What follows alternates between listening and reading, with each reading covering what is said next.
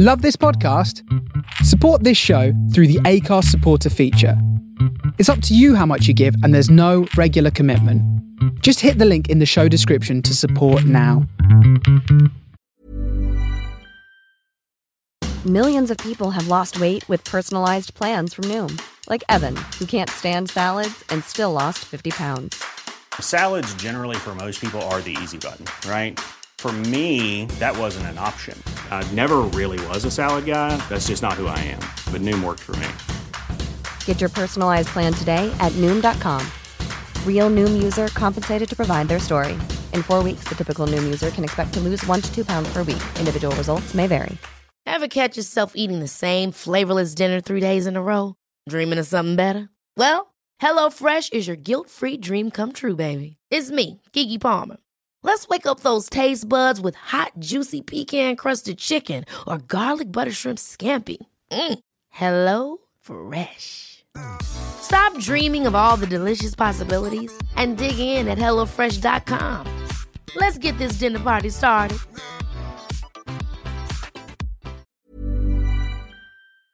I just want to look like a wizard. Mission accomplished. or one of wizard. Wizard. Is it one of Wizards who tried to engage to Rose West, or was that Slade? No, Slade. It was. Who's the guitarist? Super Yob. Dave Hill. Dave Hill. Dave Hill? Well done. Yeah. It is Dave Hill. Yeah. He tried to get engaged. Rose West, yeah. Pre-Fred. No, while she's in prison. You were joking. Britain. An ancient kingdom with legends of violence, cruelty, and torment in its blood. Join your hosts, Ross, John, and James, as they bravely tread where few would dare. Witness their journey into the horrific history of British horror. They are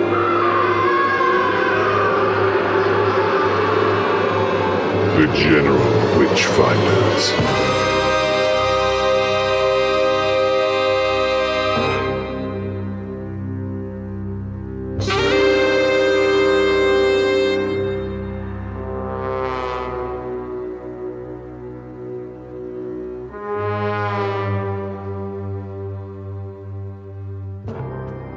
Welcome, everyone, ladies and gentlemen, goblins and ghouls, to the second episode of the General Witchfinders podcast. I'm James in Bournemouth, on the south coast of England.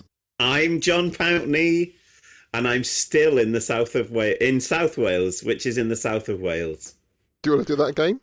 No, I like it. Okay. I'm Ross in Dorchester in south of England, and today's episode we're going to cover The Curse of Frankenstein. More than 100 years ago, in a mountain village in Switzerland, lived a man whose strange experiments with the dead have since become a legend. A legend that is still told with horror the world over.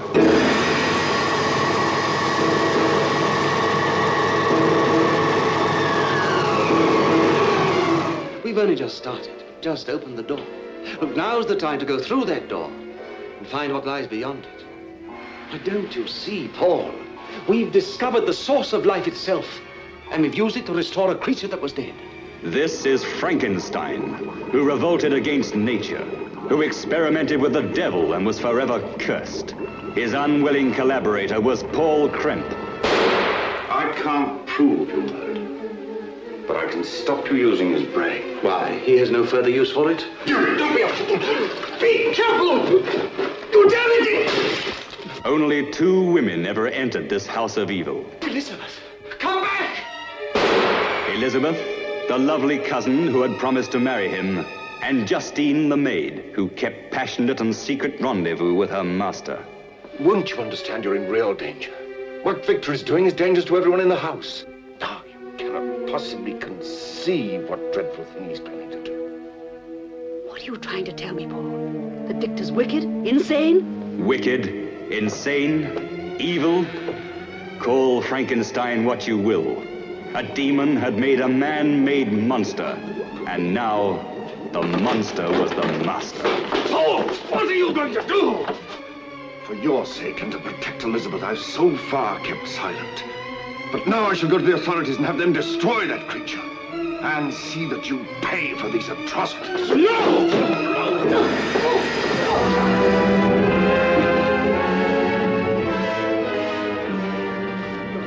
19th century Switzerland. On the eve of his execution for the murder of his maid, Baron Victor von Frankenstein confesses his story to a visiting priest. As an orphan teenager, the Baron engages scientist Paul Kremper to tutor him, and they begin collaborating on scientific experiments. After successfully bringing back a dead puppy back to life, Victor suggests that they create a perfect human being from body parts.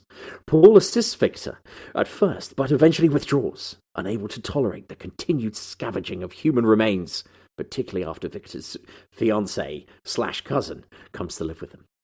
Peter Cushing, who was then best known for his roles in British television, had his first lead part in the movie with this film. Meanwhile, Christopher Lee's casting resulted largely from his height, which is 6'5", though Hammer had earlier considered the even taller 6'7" Bernard Bresslaw for the role, best known from his Carry On roles. The Curse of Frankenstein premiered in London on the 2nd of May 1957 and was a monstrous success, grossing more than 70 times its production cost during its original theatrical run. Thank you very much. So there we go. Nice. So, we all watched the film. You know, I don't know my feeling was, this was kind of, all of this could have been stopped if only everyone wasn't so well-mannered and so sexist. Like the amount of times it's like, I can't tell you. Just tell her, and this all will stop. I can't possibly say that.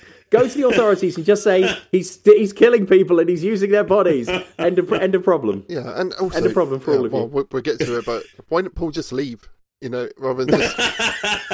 There are numerous times. Yeah. So we start the film. Yes. With my favourite shot of the film was right at the very beginning, when the priest was going along on the horse with an amazing bit of matte painting. Painting. Lovely. Yeah, it was really nice. The padre on his little donkey was walking into the painting of somewhere that looked nothing like Switzerland whatsoever. Yeah, to try to give like some sense of like the grand scope of this film, which is actually going to be filmed in 2 rooms. And they go into a scene very much, I think, an inspiration for Silence of the Lambs, as he walks past the various people inside their cells, shouting out to him. And none of them can smell his... oh, sorry, we can't put that in. Oh, come on. Do not put that in. I said to Beck, at that point, this is when they were making films to look beautiful.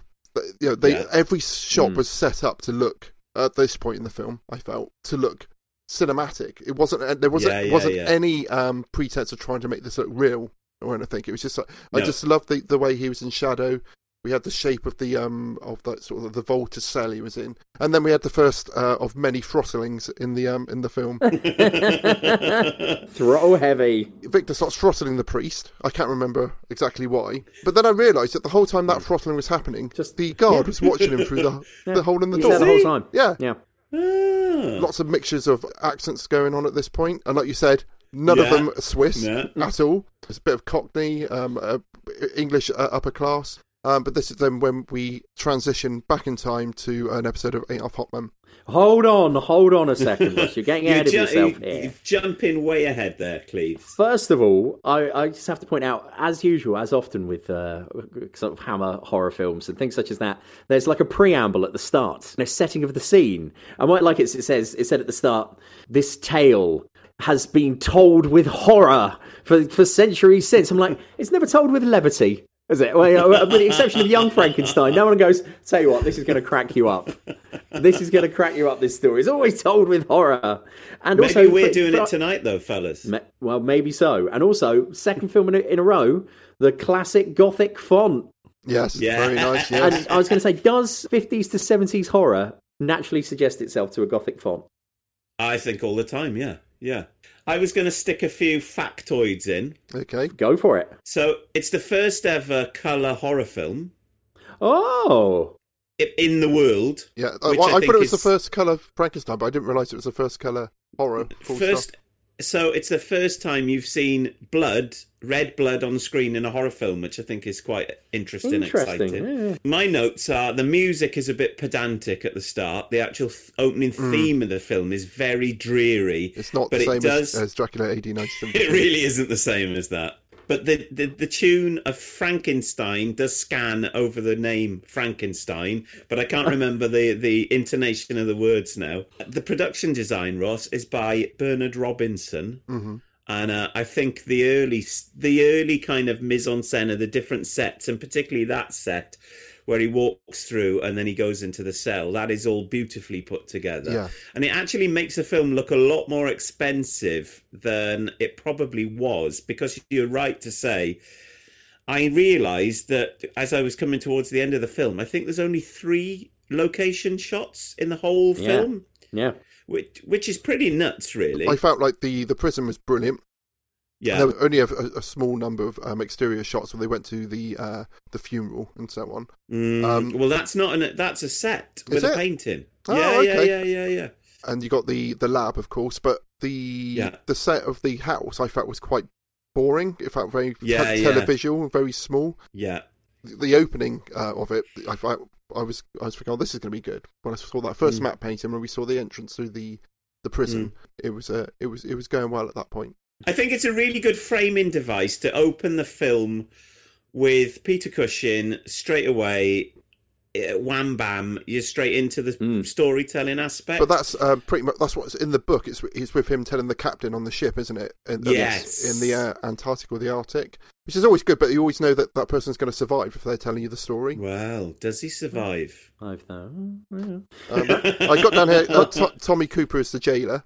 He wasn't a natural actor, was he? No. He wasn't, and this man's raving. I thought, how language has changed. Like, go in, touch the lasers, Fabio and Groove Rider. Whenever I watch a film like this, I like to imagine the kind of extras and kind of whatever they call them these days, the background artists, in the 50s, leaving the studio, getting in like some kind of 1950s car and just driving home through the streets of London in the 1950s. And I like to imagine their life outside of the film. Yeah, was it sort of take away the boring actual watching of the film? I didn't find it boring, Ross, to be honest. All right. Oh dear, another one he doesn't like. The thing that I've noted down here is that when he starts to recount his tale, I know he's supposed to be arrogant. And I know, that's like the folly, but he starts talking about his own life. And I thought, who does this? He goes, well, as a young man, I always had a brilliant intellect. And immediately, as, I am a teacher, that's my job. I immediately thought, I'll be the judge of that, young man. Don't you just straight away, well, I've always been brilliant. Have you now? Really? Okay, sure. And then, as for saying, I've written in capital letters, young Melvin Hayes Claxon. Because we should point out for people who aren't from the British Isles that Melvin Hayes was a stalwart of a much loved early 1980s, late 1970s, late 70s, early 80s. The 80s sitcom called It Ain't Half Hot Mum. In which, we won't go into It Ain't Half Hot Mum now. We'll be here forever. But we'll do it. That's enough of a horror to have its own episode. Indeed, and alongside the legend that was Windsor Davis. Anyway, so that's how he's best known, and so to suddenly see him as a callow youth was it's a moment, isn't it? I think it was another actor who was probably cast for his size. We need a short man at this point, because I didn't see much of a resemblance to Peter Cushing at all. There's no resemblance at all. Well, I've recently, through watching Talking Pictures in the daytime, mainly last year, was also made aware that Melvin Hayes is in a lot of Cliff Richard and the Shadows films. Summer Holiday. Yeah, as a stand-in for the Shadows, because the Shadows in the first few films couldn't act. So they brought in Richard O'Sullivan, one of the Shadows, and Melvin Hayes as a Shadow. And he's got bleach blonde hair in all the films. And he's in like 3 films as one of the Shadows, but he isn't one of the Shadows. When you're talking about our listeners across the seas, we do have a listener in the United Republic of Tanzania, apparently. Do we really? Yeah. So hats off to you, sir or madam, whoever you may be. And did we have two listeners in Benelux, did you say, Cleves? Yes. Belgium, one person that's listened twice? Yes, there we go. Thank you. And what do we say to our Belgian friends? Bonjour. Sorry. Sorry we left. Then we get this amazing thing, like we find out that his father, long since dead, his mother has passed away, thus making him the young Baron, and then the man who ends up becoming kind of like his contemporary, but he first turns up as his teacher. And then once again, for me, in the profession, I thought, oof, there's a few sequences here in which I would have thought they would trouble a CRB check. That's all I'm saying. Because we're told in the montage, there's a part when we see him teach biology and he's teaching him electronics. And then at one point, he bursts in to see him while he's shaving. I thought, oh. There was a point when they look at a model of the lab, which I think was probably what they used for the art department to work out what it was actually going to look like. Yeah. And then he then says, we probed into the unknown together. I thought, did you now? And then, as they then show you sort of like the passing of years, and what was great is that to show you the aging of Paul, he just got a beard, and that's pretty accurate. All three of us here, when we knew each other in our 20s, did not have beards. Now we all do. Yeah, correct. One of us looks more like a wizard than the other. But then with that, kind of like the fade was the jump went from Melvin Hayes into Peter Cushing, and I've written down that homework must have been bloody hard to age him that much. Well, there was one scene where Peter Cushing had a kind of big wig on that kind of bridged him. It was like it bridged between Pertwee and Baker in like a regeneration sequence. But then Peter Cushing just becomes Peter Cushing. So I looked up at this point the fact that Peter Cushing was actually 9 years older than the guy that's playing Paul, who is supposedly the older mentor. So I think Cushing was born in like 1913 and Robert Urquhart was born in like 1922 or something like that. It's rubbish, really, that part of it, isn't it? They do try and grey Paul's hair a bit as well, I noticed, but it's a bit kind of, it just looks like grey paint. And then, like you, Ross, I had highlighted the fact that he then says, we then started to sort of push the boundaries. And as you said, he then says, oh, look, he's got like a little model of the lab replete with beakers and conical flasks. I thought, no, they're not strictly necessary. But it looked nice, didn't it? It looked lovely. Yeah. I thought that he's definitely getting a level 9 or an A star in old money for his design and technology GCSE. Well done. CDT. You made a little house, didn't you, out of a cardboard box with all windows of all the things you liked? That was for art. With art. That's nice. That was art for pop art. And a bunch of ruffians then smashed it up. Yeah, they fired paper clips through the windows, didn't they? Yes. Oh, thanks for that, Ross. Well, it reminds me of when I came back to school after the summer holidays and everyone was carrying Roman temples made out of toilet rolls and things like that. And I was like, shit, I think I might have to do something. This film reminded you of that? Well, this conversation reminded me of that. All right, okay. That's moving away from teenage and childhood trauma. I'm sorry. We then see that they're doing like the first experiment in reanimating the dead, right? And I have to say, in terms of the sound and the sound design, I've written down, this sounds like a lot of experimental gigs and art shows that I've been to. James, were you there when John was a brain in a vat for a philosophy lecture? No, you've told me about it. No, we got a cauliflower, put it into a vat with some dry ice and wires. There was no dry ice in this. In my memory, there was dry ice, and then John sat underneath the desk. I was under a desk talking through like a ring modulator to make my voice go like Dr. Clive, and then he did a whole read out his presentation about why we know we're not brains in vat. Because I knew what I'd written was absolute rubbish. I thought the only way I can pull the wool over anyone's eyes is to turn this into a performance. Yeah, and I don't think I succeeded, to be honest. Well, do you know what, though, John? That's like the world of philosophy for me right there. A lot of the time, it's a lot of people talking a lot of rubbish, and then they just turn it into a bit of a performance. Yeah. But yeah, it's a man hiding under a table. Yeah. There you go, perfect. And Gilbert Harman, who was the philosopher who came up with the brain in a vat thought experiment, fact fans, by the way, I'm sure he would have loved it. Yeah. He was there, James. So it's a success, and the puppy comes back to life. Yeah. And then this is the bit. This is all kind of like the madness. There's along with the whole, as I said at the outset, the whole kind of British manners, the 1950s manners, kind of making the horror continue. The other thing was, part of me was just like, that's not how science works, everybody. Look, it's like, were they just trying to bowl things past the audience or what? Because the best of it is so let's just go over the monumental thing these two have managed to do. They have managed to reanimate dead tissue, right? They've conquered death, right? At this point, because it's Switzerland, you're marching down to the Nobel Committee going, I'll have all the prizes. Thank you very much. But then he goes, oh, this is marvellous. And he goes, no, it's not enough. It's not enough to defeat death. No, I think... What do you want, man? Yeah, I think they needed to have some kind of reason why he wanted to go that far. I seem to remember there was a Kenneth Branagh version of this. Didn't his mother die and in childbirth or something like that? And that sort of led him to want to be able to bring the dead back. That's a very modern take on storytelling, Ross. I'm sorry. But I watched... You don't have to have a reason to reanimate a dead puppy. It's just doing it for the fun. For the love of the puppy. For the bounce. I did watch this with my 9-year-old daughter, who's great parenting. A big top drawer. Well done, sir. Well, she's it's a big 15. Yeah, that's a 12.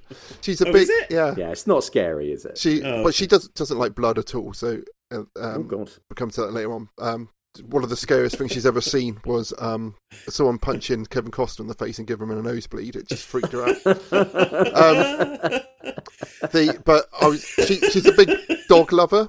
And I was just hoping that she didn't work out that they probably did kill a dog in order to film the bit where... No, they didn't. There was a the dog was dead in the vat. It wasn't. It's a stuffed toy. No, it was.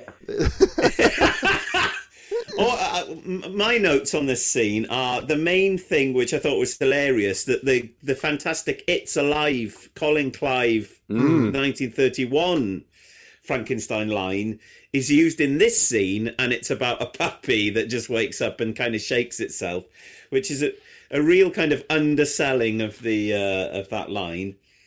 And my other kind of thing was that what interested me with this film to start off with, and it's kind of interesting, but it doesn't really go anywhere, is that there's no hero in the film.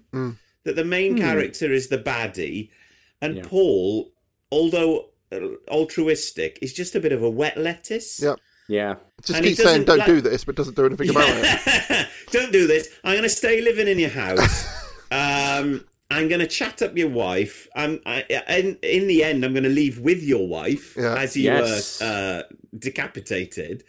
So it's a bit, morally, it's a bit of a weird one, isn't it? Where it's not like... It's a very modern reading of the film there, John. Yes. They then decide, right, okay, what we're going to do, as we said in the synopsis at the start, is we're now going to build the perfect human. And once again, this is now hang on a minute, brainiacs. You're brilliant enough to be able to reanimate life, but you're not brilliant enough to realise that skill does not reside in the hands. So they get the body of a guy who we told was a highwayman who'd been terrorising Bern. Oh, I like that bit. That was a good bit. Yeah. Right. They cut him off the gibbet. Oh, yeah. Yes. And then Victor Frankenstein says, oh, look at his hands. He couldn't have been anything else but a criminal. It's like, for those of us with larger hands, you're like, oh, all right. Don't judge me. But wasn't that sort of scientific sort of thinking at the time of this was being made? Yeah, like fruit. No. Look, because this is what I was going to say, Ross. I had a look. This film came out in 1957. They discovered DNA in 1953. Yeah, but this is... Come on, man. I thought that had a lot to do with eugenics at that point, and I thought that was quite like Lombroso weird, and all of that sort and of it's stuff. like someone with big hands can't, sculpt and whatever. Have you got big hands, Cleves? Yeah, James is bigger than mine. What I also liked about the gibbet scene where they cut the corpse off the gibbet is the fact that someone has come along and handily put a really massive spotlight on the gibbet so they can see what they're doing. Yeah, you would. And they've put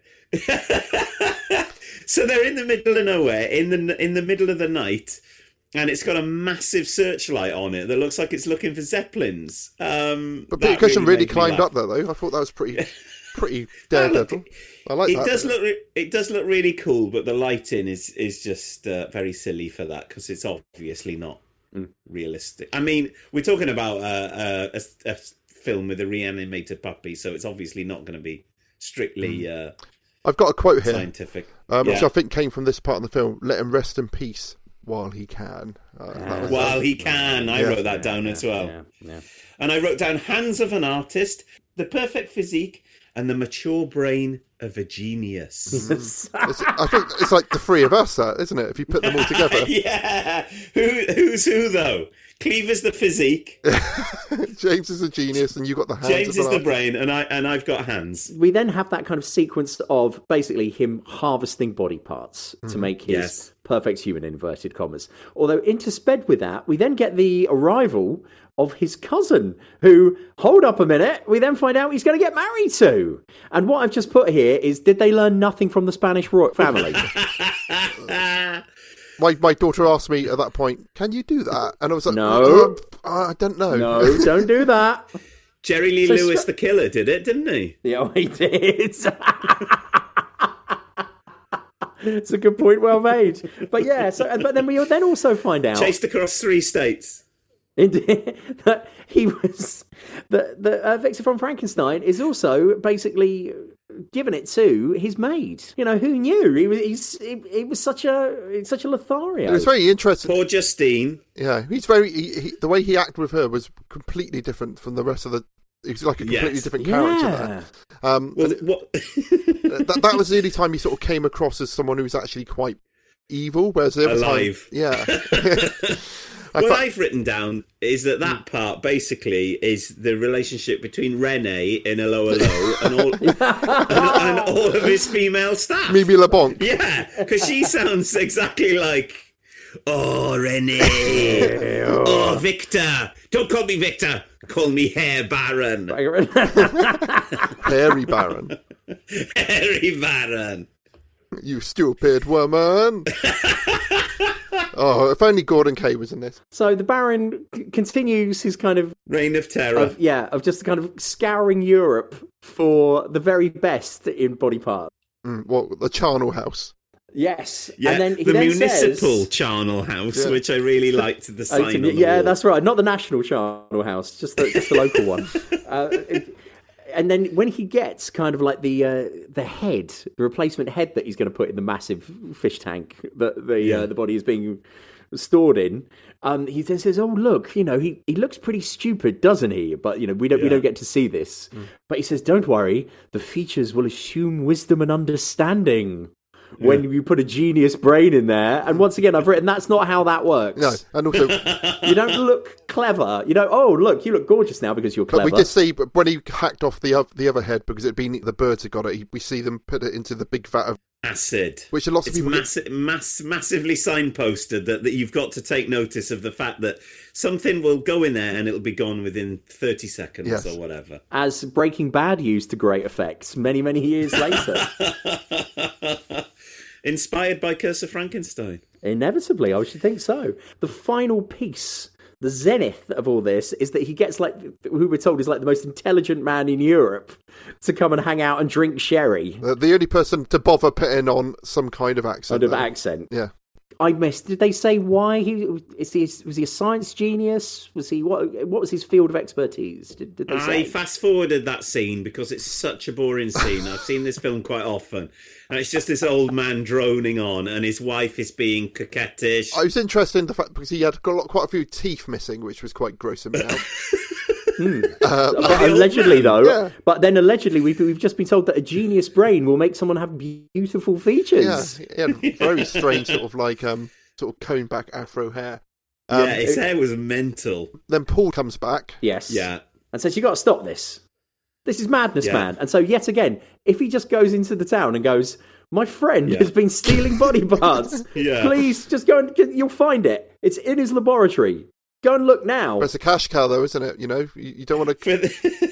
For this part, I've written lovers tiff, question mark, Victor and Paul, and Urquhart is awful.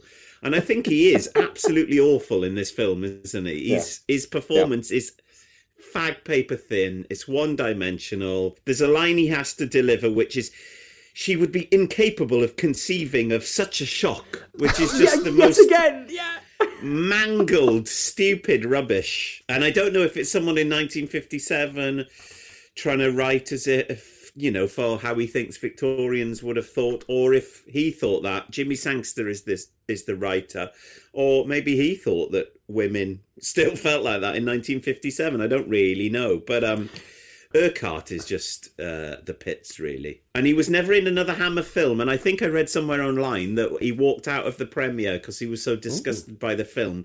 I think the reason why he walked out, he was so ashamed of his own performance at that point. Hot take. The hottest of takes from the 1950s. Cleve, you're down with all the modern lingo tonight. He is. He's got young children, hasn't he? So I know. He knows what's going on. The Baron then shiftily take the old guy up to bed. His genius plan is, look at this picture at the top of my stairs. This is barely one story up. This is where my art historical BDI comes in. The painting is by Rembrandt, and it's The Anatomy Lesson of Dr. Nicholas Tulp, and it's from 1632. Ooh. So it's an actual real painting. It's a very famous painting. It looks better if you stand further back, though. Well, I was about to say, and then my notes are the wisest man in Europe, but also its most gullible fool. As he falls for, if you just stand back a bit, you'll be able to see the picture better. What? Well, I can't stand very far back because this is the smallest set. Look out, man! At which point he then turns round. He turns 180 degrees for some inexplicable reason, and Peter Cushing pushes him over the stairs. But it was a pretty good fall. Looked pretty nasty. Obviously, a completely different man hit the ground. Indeed, I put that he de-aged 70 years during the fall. But he hit the ground though. His head, he landed face first. Yeah. And this is where my wife said, he did full Scorpion at that point because his legs backed up over his back. But apparently the stuntman missed the mat on the floor and added bit, and hit the real floor and almost killed himself at that point. Yeah, I've written the fall is genuinely sickening. What the band? Lex von Frankenstein working in a lab with a Tesco agreement. No, that's my Marky Smith. Yeah, he falls and it looks like he's genuinely broken his spine. He probably did. We've missed out a part where there's a nice close-up of Peter Cushing looking through a magnifying glass at a dead eye. Yeah, which is then parodied. It's parodied in Top Secret, which I sent you the clip of the other day, didn't I? When they do the whole backwards scene. I think your response was, "What the fuck is this?" I did wonder what you'd sent me. But then the reverse of the shot is a close-up of his eye looking through the magnifying glass, which I thought was very clever and a nice directorial touch from a director, Terence Fisher. But the eyeballs were probably one of the scariest parts for my daughter, just seeing actual eyeball. Really? To see a real eyeball? I think it was probably so I said to her, "Don't worry, it's only probably a pig's eye or something." Yeah. I said there was a boy at our school when we dissected them, turned one inside out on his finger and was licking it. I remember in my school a boy called Robert Hartwell fainted, walked out of the class and fainted in the corridor when I think the teacher pulled a fish's eye out and started dissecting it. Do they still do things like that in school? I'm not sure. I think there may be possibly frogs still get dissected, but I'm not really. Yeah, but I'm not sure on eyes. Our teacher inflated a pig's lung until it burst in one lesson. Lovely. Of course, Ross did go to school in Tudor London. Right. Okay. So back to the plot.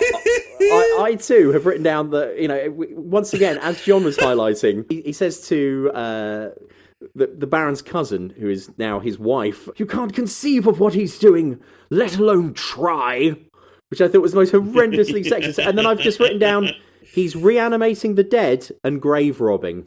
And I thought, that's not that difficult, is it? There you go, that's what he's up to. He's reanimating the dead and then he's stealing dead body parts. There you go. But I think that the shock would have made her faint. Shocked her, James. That's the thing. Yeah. Cold compress all round. Yeah, and all of that business. A bit of black humour where the friend of the dead doctor thanks Herr Baron for putting the body of the dead doctor in his own family vault, which is a nice touch, and made me laugh. And then nighttime falls. Baron Frankenstein is in the tomb, opens up the coffin and extracts the brain of the departed doctor. Paul comes in like a cricket bat on legs with all the acting presence of a bush. Comes in. They have a very badly kind of conceived fight. Lo-fi tussle. And then the brain. Yeah. They look a bit like they're pushing each other outside a pub at like 11:30 on a Friday night. And then basically the brain gets smashed against the wall and gets lots of glass. Which reminded me of one Christmas where Beck was trying to we cooked a large gammon for Christmas meal that day. And well, a Brexit voting yes, exactly. person. And it was all lots of running around in the kitchen, and I reached to a cupboard above where she was just preparing the centerpiece of the meal, and pulled the glass out and was smashed on top of the dinner, and she just so the Christmas dinner for like 8-10 people was just covered in broken glass. Beautiful. So she just said, "Just leave." Scenes from a marriage. The glass was picked out and served up without telling anyone that it had broken glass on it at some point, and everything was fine. But no one was hospitalised that time. When she said "just leave," did you actually have to leave the house? The country? Just the room. Just the room. Okay. While she picked broken glass out of the dinner. This is the point when also, speaking of my wife, she realised we weren't watching Dracula. Yes. Well done, mate. She said I wasn't really paying attention. That's excellent.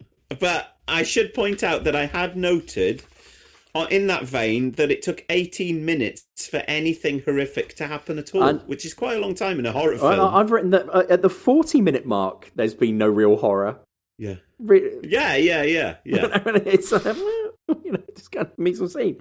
The great line that I've written down is that the Baron says, "Don't worry, I can repair the brain," and you're like, "No, you can't, mate. Yeah. Just get another one. You can barely do anything, mate. You think that skill resides in hands. You are now operating on the most complex thing humans have yet encountered in the universe." If we see the state of Christopher Lee's face later on, yeah, we know he's not a particularly good surgeon. He's not a genius. No. And then also the fact that he's been dead. The genius has been dead for hours. Even if you reanimated the brain, it would be less than mush. But anyway, that's besides... No oxygen. Exactly. Well, I did question when he'd gone to Leipzig to get the hands of a dead sculptist or whatever, and had carried them all the way back from Leipzig in his hand luggage. And then it's like, presents them to Paul, like, look at these hands. And then it's like, it's taken you 2 days. Like, you couldn't keep a chicken breast in a handbag for 2 days and then cook it, let alone reanimate it.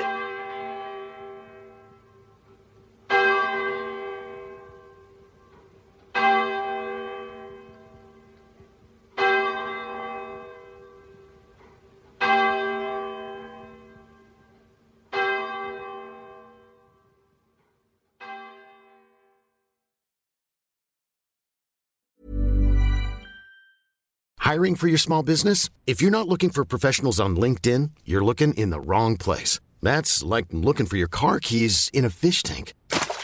LinkedIn helps you hire professionals you can't find anywhere else, even those who aren't actively searching for a new job but might be open to the perfect role. In a given month, over 70% of LinkedIn users don't even visit other leading job sites. So start looking in the right place. With LinkedIn, you can hire professionals like a professional. Post your free job on linkedin.com/achieve today. Hold up. What was that? Boring. No flavor. That was as bad as those leftovers you ate all week. Keke Palmer here. And it's time to say hello to something fresh and guilt-free. Hello Fresh. Jazz up dinner with pecan-crusted chicken or garlic butter shrimp scampi. Now that's music to my mouth. Hello Fresh. Let's get this dinner party started. Discover all the delicious possibilities at HelloFresh.com. Millions of people have lost weight with personalized plans from Noom. Like Evan, who can't stand salads and still lost 50 pounds. Salads generally for most people are the easy button, right? For me, that wasn't an option. I never really was a salad guy. That's just not who I am. But Noom worked for me. Get your personalized plan today at Noom.com. Real Noom user compensated to provide their story. In 4 weeks, the typical Noom user can expect to lose 1 to 2 pounds per week. Individual results may vary. Hey there, it's Michelle Norris. I'm host of a podcast called Your Mama's Kitchen. When I travel, I'm usually looking for a way to find a taste of home when I'm not at home. And one of the things I love to do when I am at home is entertain. And Airbnb allows me to do that. When I was in California recently, I rented a house that had a great kitchen. And when we were sitting around the table, we were all thinking, we're in someone else's house. Someone could be in all of our homes as well. If you have a home, but you're not always at home, you have an Airbnb. Your home might be worth more than you think. Find out how much at airbnb.com/host.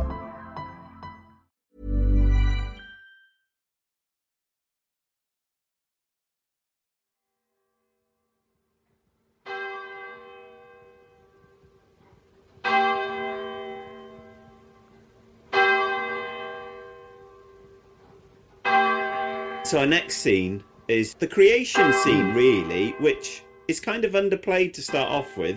There's an approaching thunderstorm which you see nothing of at all, because so far it's been totally set bound. So then the body as in the created, perfect man that he's created. The creature wrapped up in bandages is in this big kind of bathtub, glass-sided bathtub. Yeah, I said that this is the invention of the hot tub. Yeah, well, that's basically what I've written. So it looks like there's a bit where he's turning these two big taps, and it looks like he's turning on a jacuzzi because all these bubbles start coming out. And I expected him to tip in a bit of Radox as well while he's at it. Yickety yak. I've created life, but also Legionnaire's disease. So then there's a sequence where he realizes that he can't work the machinery that he's developed with Paul single-handedly. Oh, I didn't get that. No, there's a scene where this happens. So he goes to Paul and he says, "You must help me, Paul, and you're going to do it. You will help me." But then at this point, Paul's wearing a very fetching red silk dressing gown. And I did question it at this point whether the red was symbolic of stop. Paul meaning stop. Stop perverting nature. And there's a bit where... I must have tuned out all this bit. I can't remember any of this. Peter Cushing says, a bit like... John Pertwee, when he calls the Cybermen the Cybermen, he goes, "I can't do it myself." Who says myself? I'm going to start doing it now. I can't do it myself, which is a very kind of English, posh, old-fashioned way of saying myself, isn't it? Myself. Yeah. And then this is the point where Victor turns nasty, and machine that he's invented, which up to this point, watching this today, I've never really thought about this before. It's this kind of two wheels spinning together that's kind of making static electricity, and then it's going into a battery which has got these kind of red pulsing lights. I have never thought about that in my life before, that's what was actually happening at that point. If he held on to it, all his hair would have stood up on end. But none of that actually seems to work, because then there's lightning strikes it, and that's what sets off the creature. So it's a bit of a weird... Does this mean that Victor thinks all along that he's been successful in creating this monster, when actually it's just an accident of the lightning that has actually brought it to life? Serendipity, yeah. Maybe he just needed the extra power. That was only enough to get a puppy previously. 1.21 gigawatts. Yeah. Yeah. Or maybe it's just thoughtless bad writing. Also highly possible. I've never read Frankenstein. Was the lightning in Frankenstein? I've never read the book. Dovetailing beautifully into what we're going to talk about in a bit is that obviously this film was a 1950s modern, in inverted commas, updating of the classic Universal, or the James Whale Frankenstein, as it were.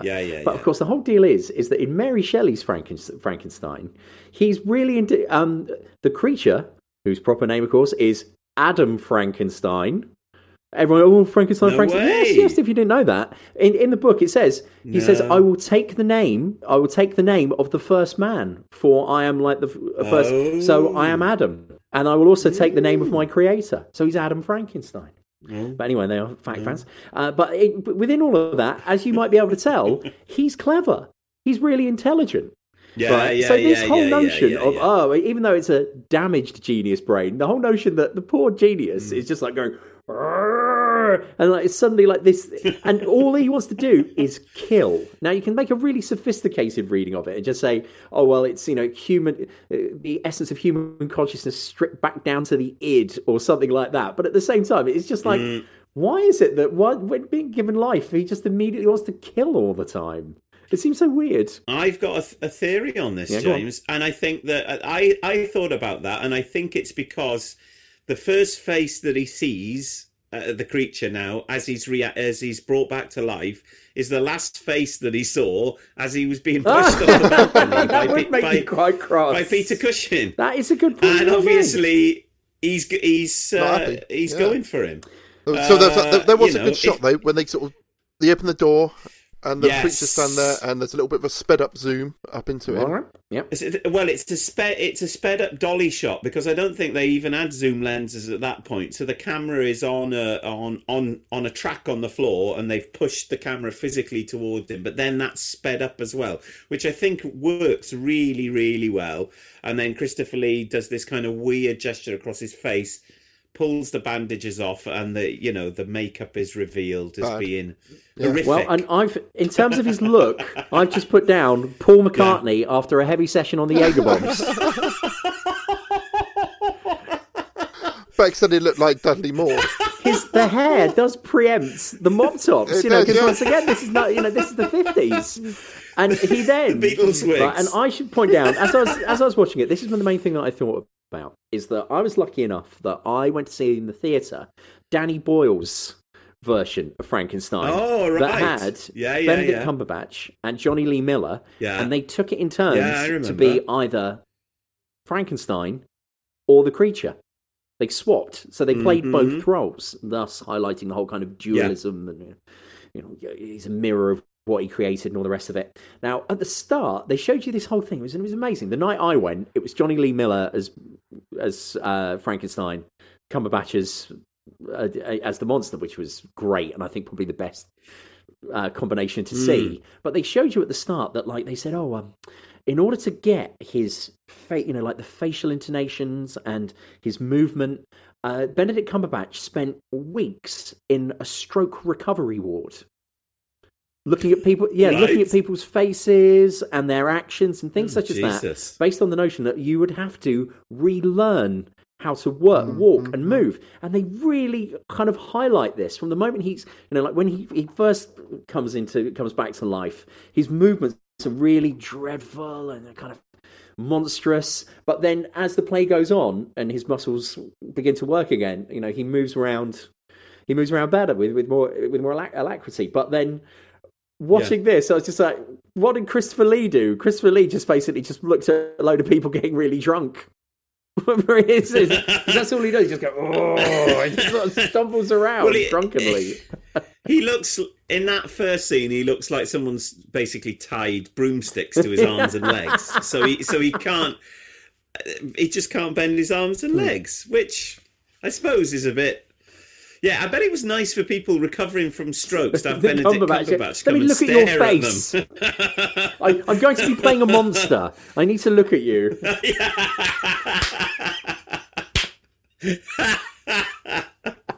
Victor Frankenstein. 50 minutes in, and we first see the monster. Tries to strangle him straight away. As we've discussed, I think it's because the first face he sees is the face of the man that's tried to... That is a good point. ...has murdered him. I take that on board. And then we have This Is some great throttled acting by... we have some more throttling. Who won between who did the best throttled face? I think it was Peter Cushing. actually. So we did do a poll on our Twitter, which is General Witch 1, if you want to follow us on Twitter. We compared stills from Peter Cushing being throttled by the creature and John Pertwee being throttled by the Zanestine consciousness, was it, John? It was, yes, correctly. From Spearhead from Space? Spearhead from Space, episode 4. Oh, okay. But the only Doctor Who story ever to be shot totally on 16mm film. Yeah. Oh, that's good knowledge, that, mate. That's good knowledge. Anyway, sorry, John, I interrupted. What, did you? Yes. Oh, so basically, but at this point now, Victor Frankenstein tries to start gaslighting Paul and basically says at every point, this is all your fault, Paul. Your fault. If you hadn't taught me so well, that's what thanks you get. I've done everything up to now wrong, but because you smashed the jar against the wall, this is why his brain's a mess now, you idiot, Paul. So Paul does some more terrible acting. The creature gets away, doesn't it? We get the classic Frankenstein out in the wild. Yes, yeah. And then this is when my daughter got very upset because she was aware that there was going to be a blind man, and she doesn't like the idea of disabled people being hurt in any way. So she said, "Oh, he's going to hurt the blind man. Hurt the blind man." I said, "I don't know if there's a blind man in this one." And then the Crankies came out of a bush. And the older Cranky was blind. I was like, "Oh, maybe he's going to get hurt." And the kid was ginger. So it's the classic horror film trope of you cut from this kind of frenetic action to this kind of pastoral scene of Switzerland. And then the grandfather sits down, starts talking in a Welsh accent in the middle of Switzerland. Of course. And then obviously you have this kind of disastrous sequence where the monster comes and kills them both, which is riffing on the famous Boris Karloff scene where he throws he sees Daisy. Yeah, he sees daisies floating in the lake, and he thinks the little girl will float, so he throws her in, and she doesn't. She drowns. So it seems like they mashed those two bits together, but removed any of the good bits, like the conversation with the blind man not realising it was a monster. That was lost. The whole idea of the innocence of the child and the innocence of the monster, that was lost. All we saw was Christopher Lee kill the blind guy. Do you see him kill the boy? The little boy? They no. insinuate it. Yeah, you see his satchel. Yeah, you see his mushroom satchel left on the floor. You see his ginger Russ Abbott wig on the leaves.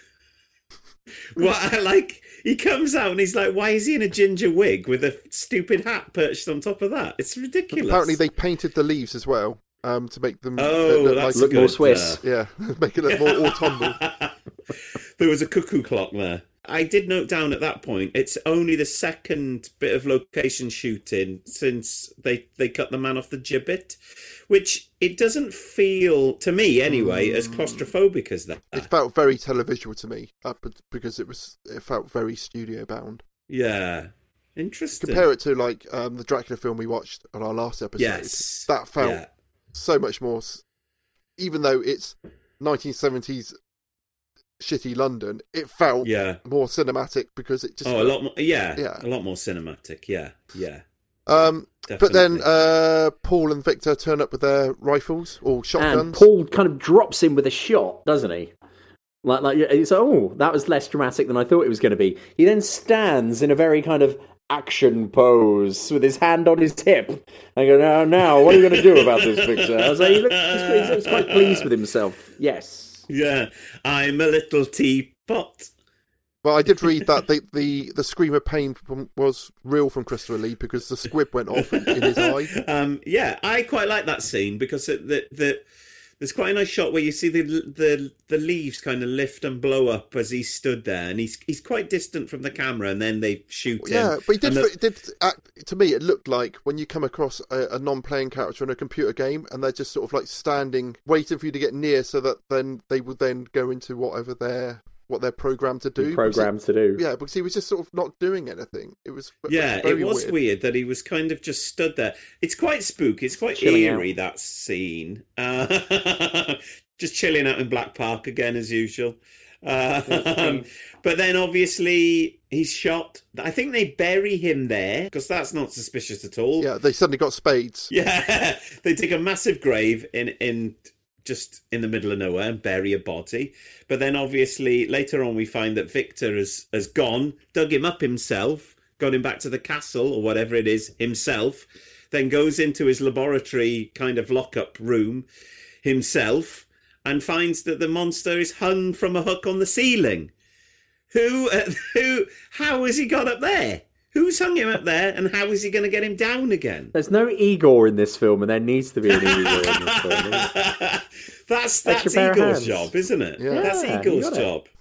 Daniel Radcliffe plays Igor in a Frankenstein film, which is on. Oh, that's dreadful! It's That's really absolutely awful. Atrocious.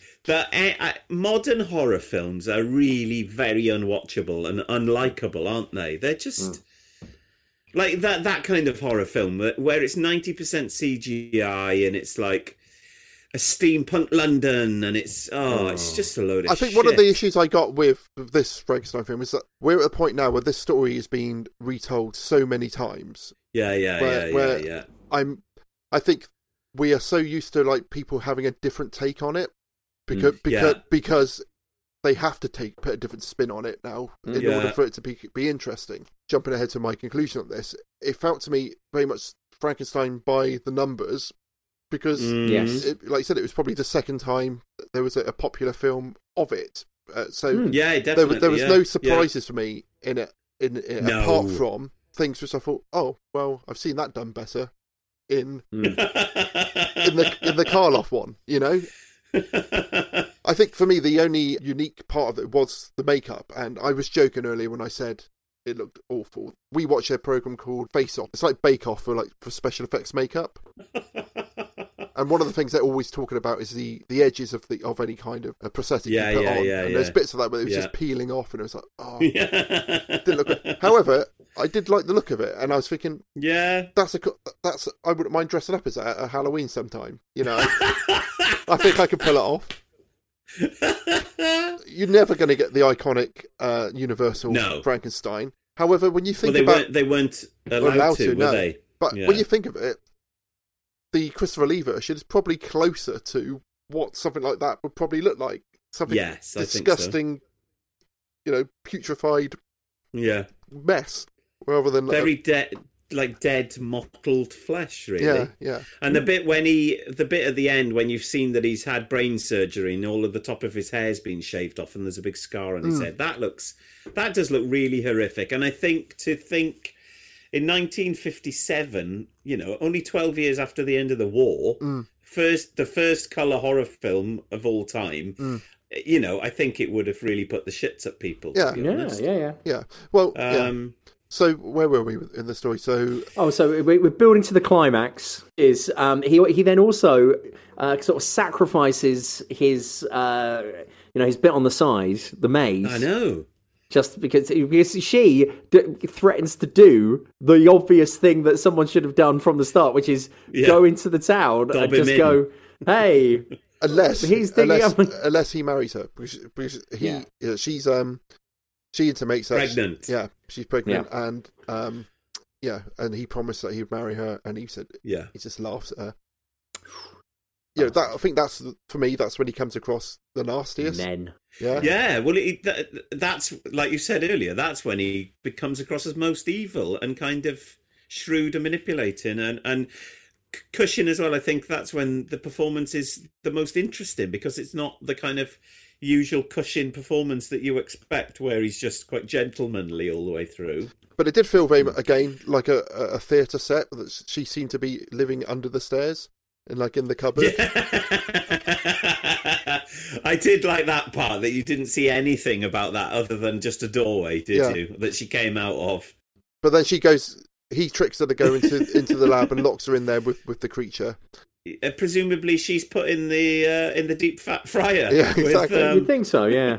Yeah. But then there's an amusing, and this is quite a famous, amusing kind of line then, where we've just seen the horrific murder and the Baron and his wife are sat at the breakfast table and he says, "Pass the marmalade, darling," or something like that. which is obviously meant to puncture the horror of what we've just seen, which it doesn't really do to modern audiences, but I think it was quite a popular kind of laugh in 1957. Well, just to break the tension, wasn't it? Yeah, definitely. And then we find straight away that they're to be married only a week after he's murdered his servant. And he's hoping that Paul will come to the wedding because there's something I'd like him to see. Yeah. Then we have a very misplaced comic bit with a guy pretending to do toasts and drinking punch out of the That's bowl. awful. Totally pointless. Yeah. And absolutely no point to that scene being in the film at all. No. So it's the pre-wedding night, isn't it? And it's a party. They're toasting supposedly he's meant to be doing the toast, but then we're told that the wedding is going to be tomorrow.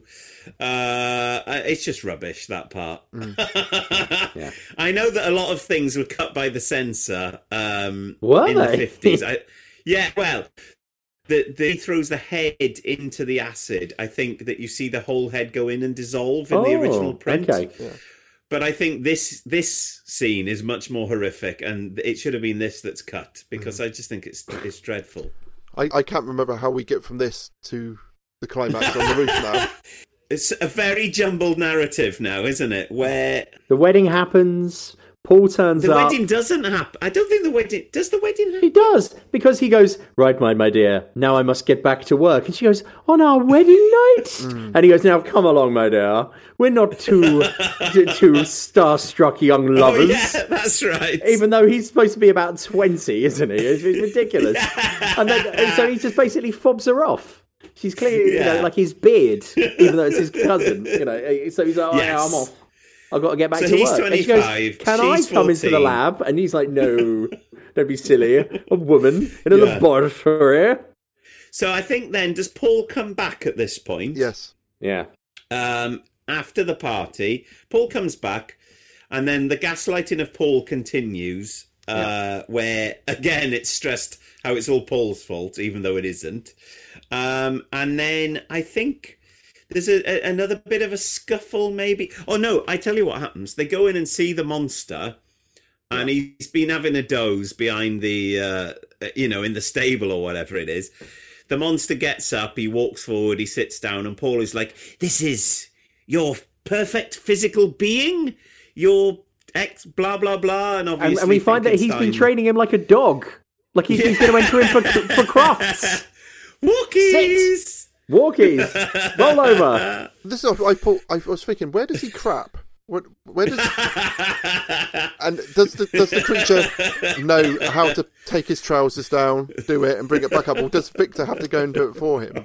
Surely Ross is the only man in the world who's ever articulated that thought. But did the censors cut the scene where Peter Cushing's wiping Christopher Lee's bum with a bit of straw?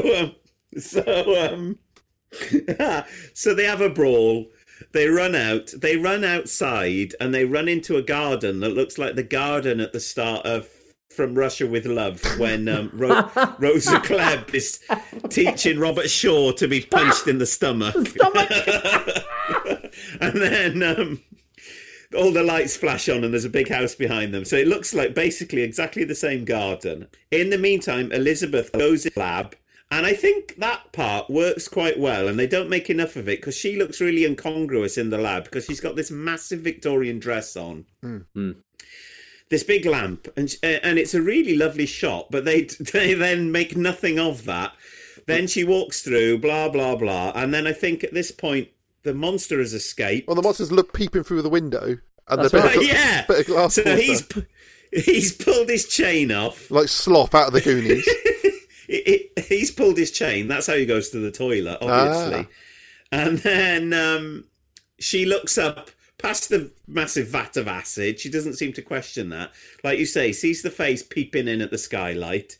He taps a bit of glass down. She goes, who's there? And then goes to look and see who's there. Scaramantia. If that happened to me in a laboratory, I would go in the opposite direction. It's there. It's Paul McCartney trying to recover from the critical mauling of Magical Mystery Tour. John Lennon, it's a drag. Grace. There's really good really good suspense music in this part, I thought. And then it all happens really fast. And they're like, oh, he's on the roof. And they shoot at him, or they do something, or Paul runs off. They burst in. He fires. The Baron fires to try and kill, to kill the monster. That's right. And hits her. Hits his own wife. Wife. And she drops down, and then it goes out onto the roof. And then I wrote down least climactic finale ever. He just goes, leave me alone, and then sort of throws a paraffin torch onto him, and he gets set on fire, and he goes, fire. Then falls from the roof into the acid falls bath. through the skylight into the acid bath. And disappears. Yes, so then, we're told. At that point, I was like, this is the end. I remember this to be the end. But then it isn't the end, because there's like another 5 minutes where we revisit the Baron in his cell, and telling the priest, that's the story. Then Paul comes in, and it all becomes a bit weird and confused because, and this point I've never realised before, because the monster has now disappeared. Does everyone think that... What does everyone think? So he's been accused for the murder of the maid.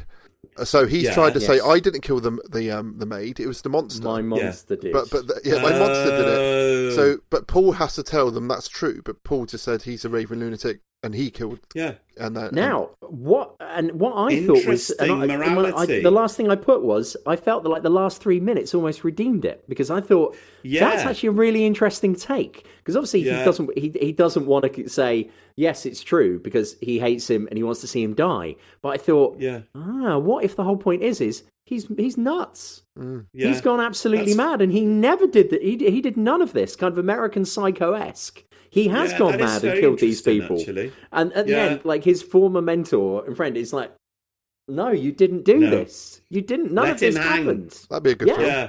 Yeah, exactly. See, and I thought, whoa, that last minute was actually pretty good, and it kind of redeemed it for me a little. So that kind of fits with what I said earlier, but I don't think it's what they meant. That there's no hero in the film, and Paul is just a wet lettuce. But at the end, you see him traipsing off with his new 25-year-old bride. Well done. Yeah, and as we hear I'm the assuming guillotine.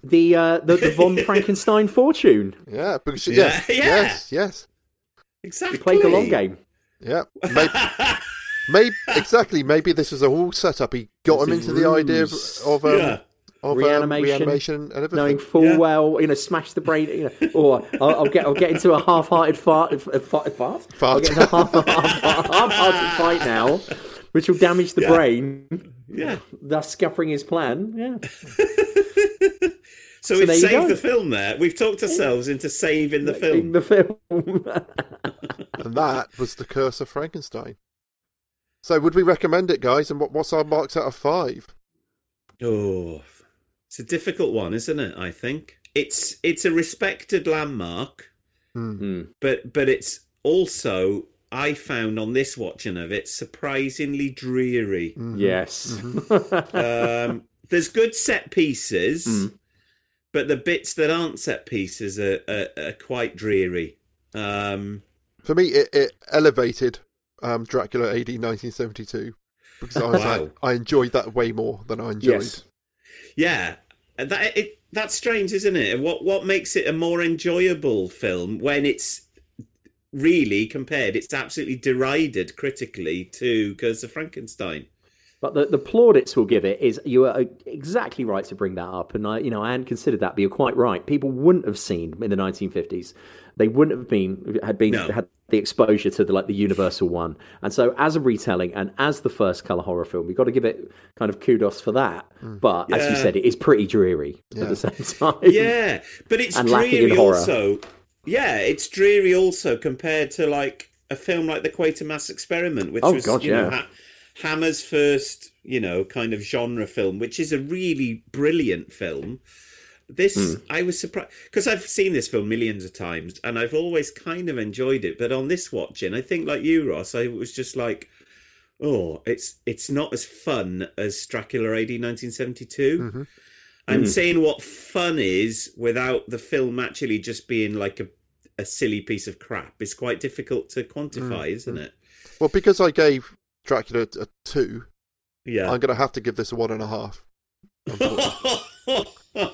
It's a race to the bottom, unfortunately. I'm gonna go for 3 because I thought lots of parts of it were less impressive than I remember. I was particularly disappointed with the score. The art direction is great. The cinematography is pretty good. The direction is okay, but I think the pacing of it is... It could probably be an hour long and be a lot better, but it's not really a feature film then, is it? No. So, James, what would you give it then out of 5? Well, I was also very pleased I didn't have to pay for it. Courtesy of Amazon Prime, it was free. So I think if I'd had to pay for it, I would have been even harsher on it. But it is, I will just go with a 1. Oh, for a 1. Okay. Wow, yeah. 1 out of 5. Sorry. Yeah. What? That's 20% out of 100%. Is that right? Yeah. Wow, 20%, James. Yeah. Damned with faint praise. Right, well, there you go. But what's even better is that I think I may even be able to score, as Ross said, a race to the bottom. One of the things we're looking at soon, even lower than this. Yeah, I mean, as we pivot to the world of literature in inverted commas. Yeah, I think we might have to develop a minus scoring structure. Possible. Very possible. Okay, right, so now we're doing something horrific, so where we talk about something which we've enjoyed since our last podcast, and we actually have had a previous podcast of this now. So I'm talking about something which isn't British, it's German. It's not particularly horror, however there are horrific scenes in it. People who get their heads caved in with rocks and things like that. I'm talking about a Netflix series called Dark.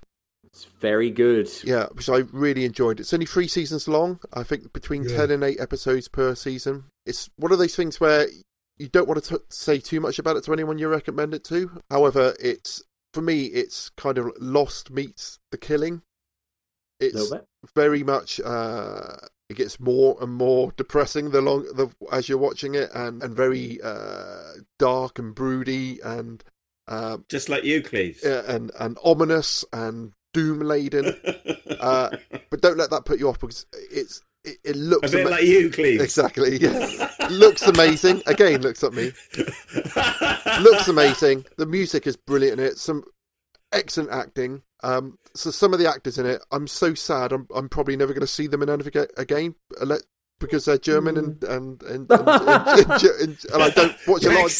They're not behind the Iron Curtain, Ross. But I don't get to watch much German drama. But there's a guy who plays a character called Magnus, and I said to Beck, if I watched this and we had a son, I'd call him Magnus after that guy because he's just so cool.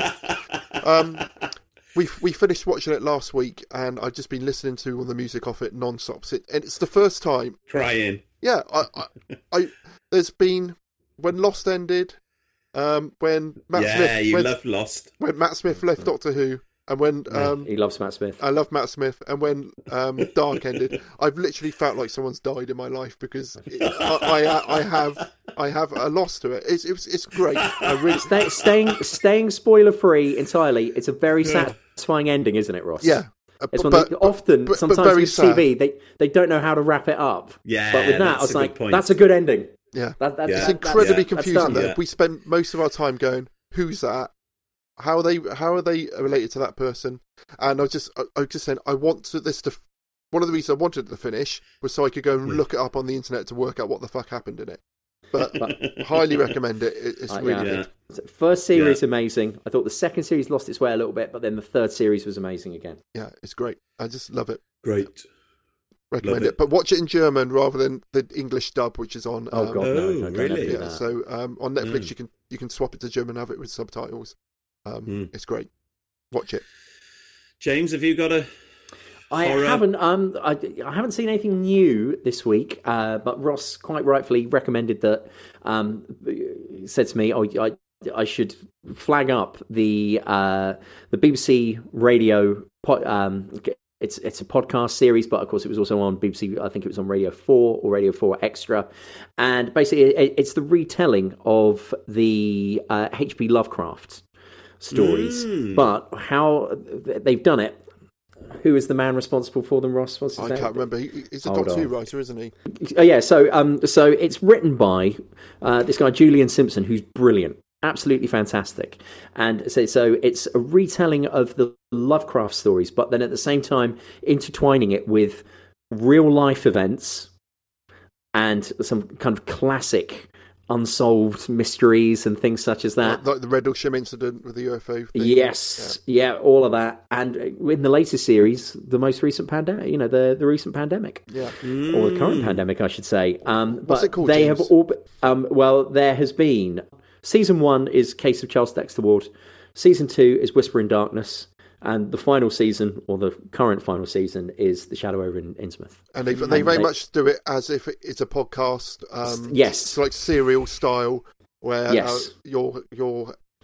investigating this and you're getting it episode by episode, by different points of view. But they really play with the genre of it. One of my favourite M.R. James stories is A Warning to the Curious, which you may be aware is the story of a man called Parkin, Paxton, not Parkin, who basically digs up a crown and leads to a ghostly interference in his life, which leads to his demise. So I'm not talking about the story. I'm actually talking about a podcast to the curious, and they've done a 2-part episode where they kind of really, really forensically go over this story and bring about some really interesting kind of theories that this story, the subtext of this story is basically the First World War and a horror of the trenches. And they talk about the fact that potentially it's set in 1917. Once you reread it with that in mind, it really, really changes the whole complexion of the story. And I did find that fascinating, how a kind of just listening to someone else who probably knows a lot more about a subject than you do kind of riff on an idea of this kind of setting for the story. Once you reread the story in that way, it does really open up the story in a lot of really interesting avenues. And the rest of their podcast is brilliant as well. I think there's like 80 episodes or something now, and I would suggest that anyone with any kind of interest in any kind of horror fiction should listen to that, because it's a really, really good podcast. And the inspiration for this podcast in some ways, I like to think. Yeah. Hooray. Although we have a completely different result. This is quite different, yeah.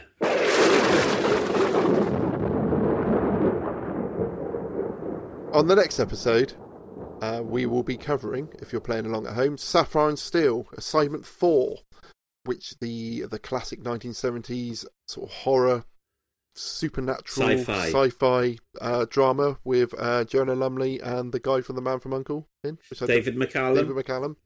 Yeah. It's only 4 episodes long.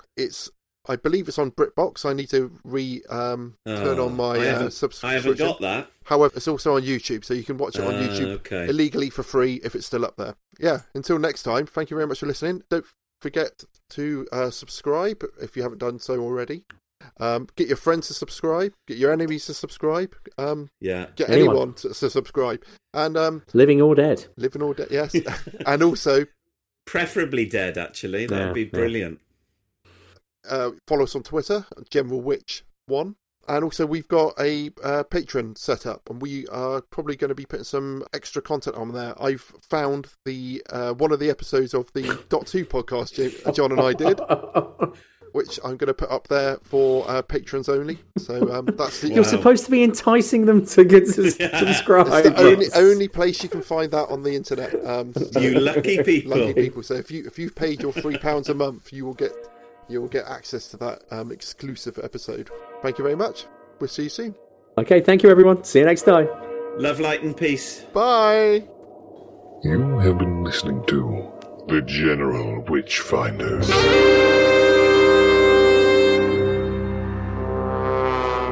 Support the show and continue the conversation at patreon.com/General Witchfinders. Subscribe and spread the word at generalwitchfinders.com.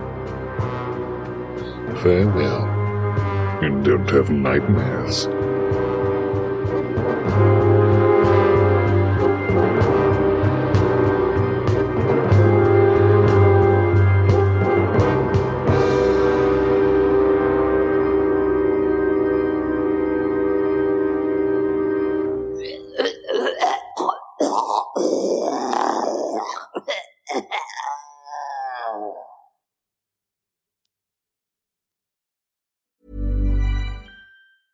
Ever catch yourself eating the same flavorless dinner 3 days in a row?